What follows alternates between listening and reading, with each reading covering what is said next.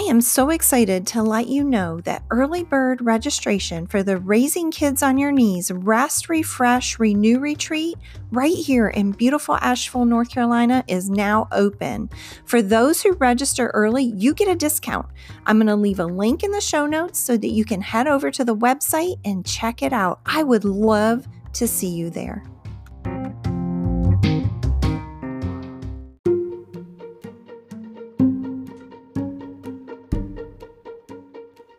Welcome to the Raising Kids on Your Knees daily devotion. You are a warrior and prayer is your weapon. I'm here to help you step up your spiritual parenting by sharing the word and asking the hard questions. So join me, Tina Smith, for only a couple minutes of your time to raise the bar in your spiritual parenting. I hope you're having a good week, and I thank you so much for joining me here in this space. This week, we're doing a series on raising godly men.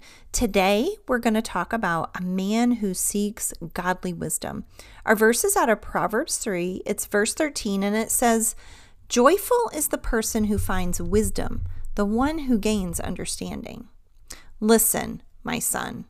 That's how Solomon starts out the book of Proverbs. He's talking to his son on how to attain wisdom. The attaining of wisdom comes through a teachable spirit by listening to his father's and his mother's teaching. He goes on to say that the teachings of his parents are like garland that grace his head and a chain to adorn his neck.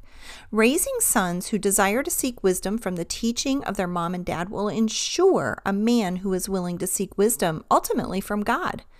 Creating an environment where our sons feel safe to come and ask for advice is critical to their development and dependence on God when they are grown. But how do we create an environment where our sons want to come to us for wisdom? I had a good friend tell me once that if I wanted to hear about the important things that are going to be going on in my son's life when they get older, I would have to be willing to listen to the small stuff now. It was one of the best pieces of advice I ever got. It begins when they are young, listening to sports scores every morning at the kitchen table, letting them talk for hours about their Hot Wheels monster trucks, listening to them share about their day at school or their hockey game or their soccer practice or their chess club. It's about just listening.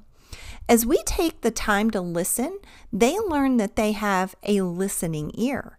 They learn that we value everything they have to say, and we are building a trust with them that gives them the freedom to come and ask about the hard things in life down the road. Maybe your son is grown and they don't come to you for wisdom. Begin by being just a listener. Tell them that you trust them to figure out whatever's going on. Thank them for sharing without giving unsolicited advice.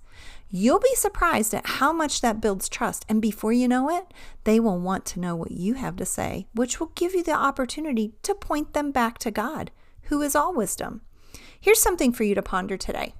Are you diligent to build a relationship with your son that gives him the freedom to tell you anything and everything?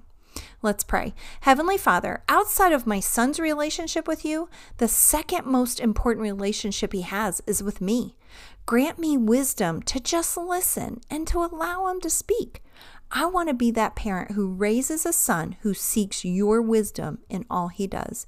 Grant me diligence to always point him back to you. In Jesus' name, amen.